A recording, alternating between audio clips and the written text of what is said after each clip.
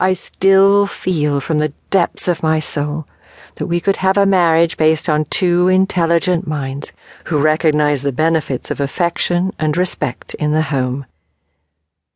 While I continue to hold those feelings for you, I now beg you for the honor of allowing me to demonstrate to you my fidelity, loyalty, and all the other positive aspects of my character as I strive to become a better man, one deserving of your own affection and respect." She groaned aloud, and it caused him immediate concern. "Are you in pain? Can I assist you?"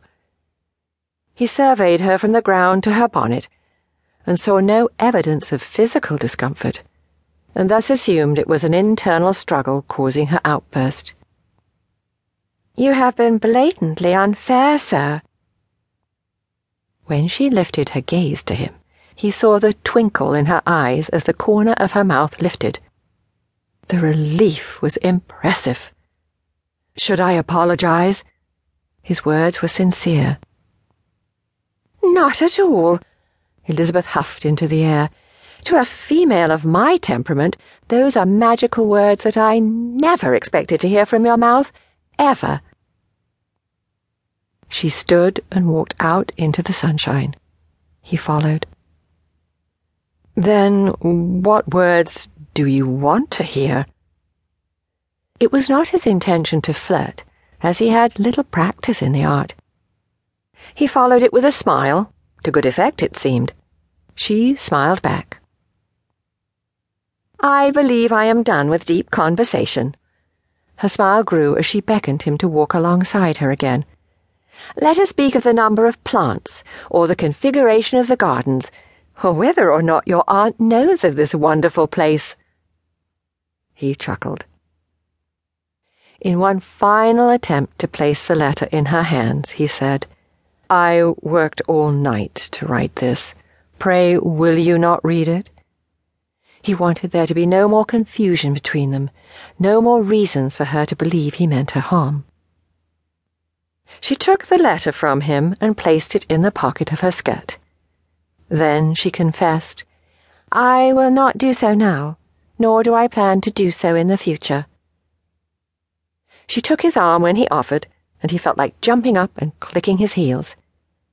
"Nevertheless, in appreciation for your efforts to bring understanding between us, I shall look upon your letter as a peace offering, or, rather, as a foundation for when our friendship took a turn for the better."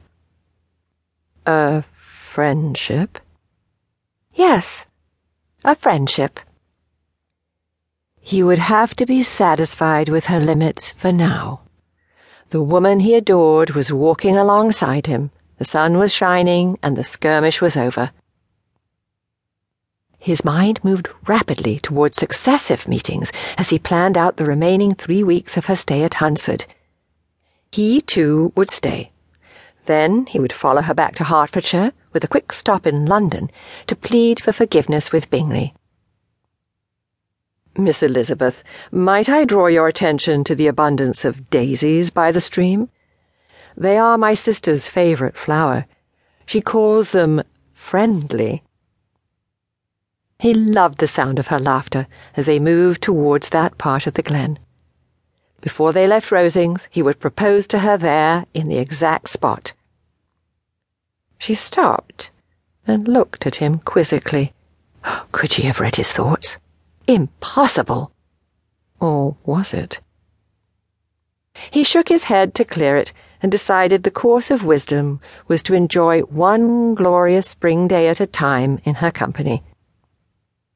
However, within seconds, his heart planned the many springs until they reached the winter of their lives together. Would he ever learn? He prayed so. Were other men as insistent on planning and scheming as he? Surely not. He chuckled under his breath as he admitted that instead of Elizabeth needing to learn so much from his lengthy letter, it was he who had so much to learn. If it kept her at his side, he promised himself he would write her as many letters as she would be unwilling to read. A lifetime of them, if necessary.